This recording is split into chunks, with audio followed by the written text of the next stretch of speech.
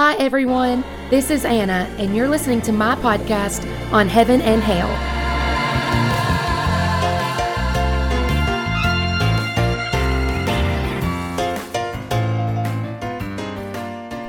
Welcome back to the podcast, everyone. I am so thankful, so grateful that you're here with me, that you're listening in, and today we've got a lot to dig into, and I'm going to try to get through it quickly so that you can listen to this all in one sitting. But I don't know, I've heard people take notes sometimes. If you take notes, you might want to get a pencil and paper out, because I'm going back to my 2011 roots of being a New Testament tutor at Western Kentucky University. That's maybe some little known information about me. I was the New Testament class tutor for 2 or 3 years, I guess 2 years, 4 semesters there at Western Kentucky University. And I still have my notes. So I pulled out my notes for this episode, and we're going to dig right in. We're talking about the Gospels, everything that you need to know, the stuff that you didn't know you needed to know about the Gospels. We're going to talk about that today in this episode. So let's get started. Okay, I almost got ahead of myself, because the truth is we could never cover everything about the Gospels in just like a 15-20 minute episode. So I'm going to do like the basic introduction stuff, and then if we need to come back later and take one book at a time, that would just delight me so much. So let's talk about the basics, and let's back up even further than that, and let's talk about the New Testament in general. So a lot of people, when they read the Bible, they read the New Testament. It's definitely, the New Testament is written for the church today. The Old Testament is too, but that's a different conversation for a different day. And a lot of people focus their reading on the New Testament. And a lot of newcomers to the Christian faith will read the Gospels, because that's where we get to hear the stories of the life of Jesus. And today I want to give us just a really quick overview of the New Testament. And I'm going to go with a quote that I have written down from my professor at Western for my New Testament class, Dr. Trafton, my favorite teacher I ever had in college. He said, "The New Testament is a collection of 27 ancient books written in the 1st century AD by real people, to real people, about real people who are now dead." Yeah, a little morbid there on the end, but when we can remember that the New Testament was written by real people, to real people, and that it's about real people, it just gives it so much more meaning. And when we think about the Gospels, they were written by people who either had been with Jesus, literally walked with Jesus, or who had very good relationships with people who walked with Jesus and got their information from them. So I want to talk about the Gospels really quickly. There are 4 Gospels: Matthew, Mark, Luke, and John. How did we get them here today, hundreds of years later? Well, at first, they were passed down by like oral tradition. So people passed along these stories by word of mouth. But then they started to write them down, and we have those texts. That is what we use today. A gospel, and so there's a lot more information about that, about how we got the Bible. That's a different conversation, again, for a different day. But let's just talk about that word, the gospel. The gospel means good news. It's a very churchy word to use, but the gospel is the good news. And Mark actually said that in chapter 1, verse 1 of the book of Mark. He refers to his writing as the gospel. So let me read that verse really quickly. Mark 1:1 says, "The beginning of the gospel of Jesus Christ, the Son of God, as it is written in the prophets. Behold," I'm getting too far. I just wanted to read that first verse.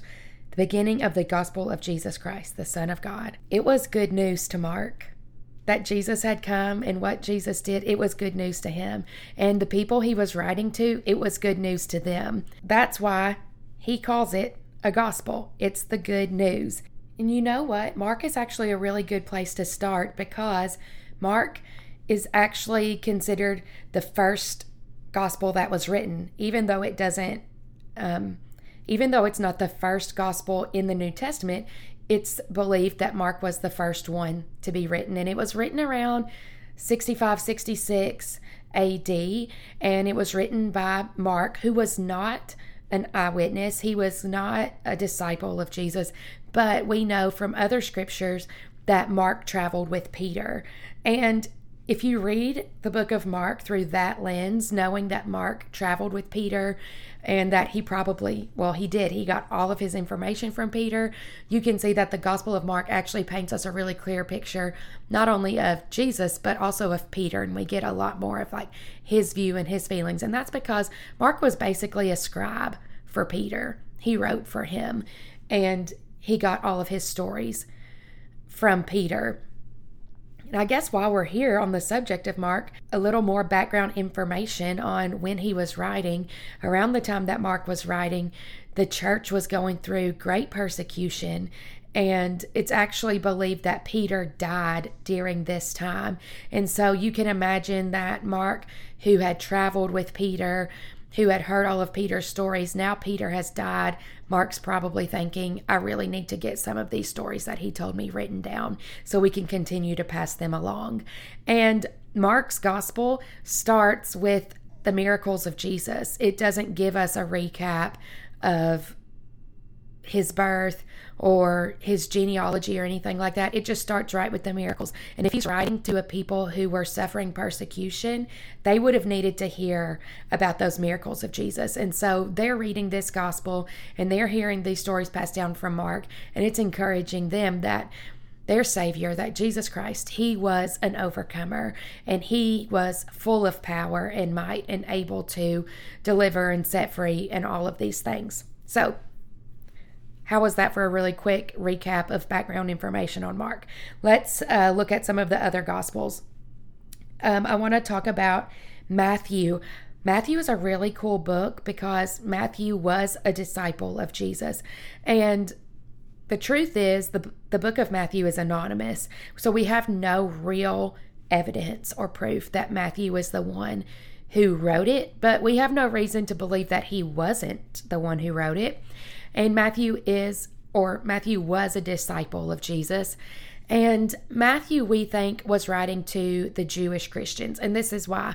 Because Matthew uses a lot of what we call formula quotations, which means that he would quote Old Testament scripture, which the Jewish Christians, that was their scripture. They would have known it by heart.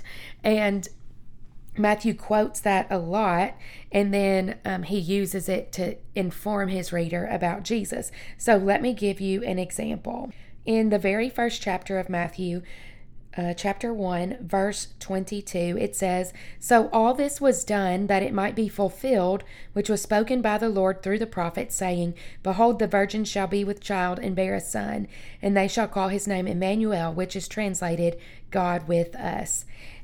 If you read the Gospel of Matthew, you'll see this over and over again where he says, this was done that it might be fulfilled, which was spoken by the prophets. And he quotes the prophets all the time, and he's showing that Jesus fulfilled what the prophets said. This would have been really important to Jewish Christians to increase their faith that Jesus was actually the Messiah, that he was who he said he was. Okay, that's Matthew. Let's talk about Luke. Luke is an interesting book because, and this is where, how the New Testament is organized, I don't know who came up with it, and it's okay. It has worked for hundreds and hundreds of years. Good. It's good for me. I'm not going to argue with it. But Luke is actually a 2-part book. So Luke wrote the Gospel of Luke, but he also wrote Acts. So if you decide that you want to read the Gospel of Luke, it's a really good one. Also read Acts with it because they go together. And Luke is actually, he was not a disciple, but he traveled with Paul. And what we know from what Paul tells us about Luke is that Luke was a physician. So we know that he would have been very educated. He was very intelligent. And that comes through in his writing. In Luke chapter 1, verse 1, he says, "Inasmuch as many have taken in hand to set in order a narrative of those things which have been fulfilled among us, just as those who from the beginning were eyewitnesses and ministers of the word delivered them to us, it seemed good to me also, having had perfect understanding of all things from the very first, to write you an orderly account, most excellent Theophilus, that you may know the certainty of those things in which you were instructed." That was a little confusing. That's the New King James Version. But what it is saying is that Luke, as he writes, he's saying a lot of people have attempted to do this. A lot of people have said that they were going to sit down and write an account of everything that happened in the life of Jesus. But I've heard all of these stories and I have organized them and I want to present them in an orderly way to you. Theophilus. So who was Theophilus? Well, Theophilus, that name translated means the lover of God. But we think he was probably a Gentile. And so Luke is writing to a Gentile audience, but people who love God and want to have a better understanding of literally every detail. And Luke does give a very detailed account, not just of the birth and life and death of Jesus, but on into the early church. He gives us that account because in the book of Acts, he talks about the church and how it got started and then Paul's journey. So Luke gives us a lot of information. Now, there's one more gospel, the Gospel of John, but I want to pause right here because Matthew, Mark, and Luke are, it's Three's Company here. They are called synoptic gospels. And that's a really fancy way of saying that it seems as though Matthew, Mark, and Luke were seen through the same eyes. They tell a lot of the same stories. They give a lot of the same information, but there's a few instances where just like a detail here and there is different. And it can be explained in more than one way. First of all, if Matthew was writing, if Matthew wrote Matthew, he was a disciple. He would have seen it. Mark, if he got his stories from Peter, Peter was an eyewitness to everything that happened. He would have seen it. Luke got his information from Paul. Paul got his information from Peter and some James. So they all are connected to people who were eyewitnesses. And you could imagine that today, if three people saw a car wreck, they could go back and tell, their story, and each of them are going to tell the story in a different way and share different details because it's their point of view. And so that kind of explains it there, that of course, three different people telling the same story are going to tell it differently and give different details. However, a lot of research has been done about these synoptic gospels, and they actually call it the synoptic problem. Why are these three gospels so much alike, but they're not identical? Well, most scholars give the explanation that Mark probably wrote his gospel first, and I mentioned that earlier, that it was the earliest written gospel. And then you have Luke, who comes along, and in chapter 1, verse 2, he freely admits to using other people's information. In Luke chapter 1, verse 2, he said that they used these eyewitness reports that circulated among us from the early disciples. So we know that he got his information from other people. It seems as though Matthew and Luke probably got some of their information from Mark, from the Gospel of Mark, because it was written first. And then it seems like scholars believe that Matthew and Luke probably got some of their information from another source besides Mark, and it's an unknown source to us, this mystery source, because Matthew and Luke use some of the same stories that are not in the book of Mark. Anyways, it's very interesting. We'll never know. It's another one of those things that are pinned there for me to ask the Lord about when I get to heaven and when I see him. That leaves us with the Gospel of John. And the Gospel of John is so different from the other three Gospels. You have in Mark, he immediately says, this is the gospel of Jesus Christ. In Luke, he's introducing that he's going to tell about the life of Jesus. He's going to give an orderly account.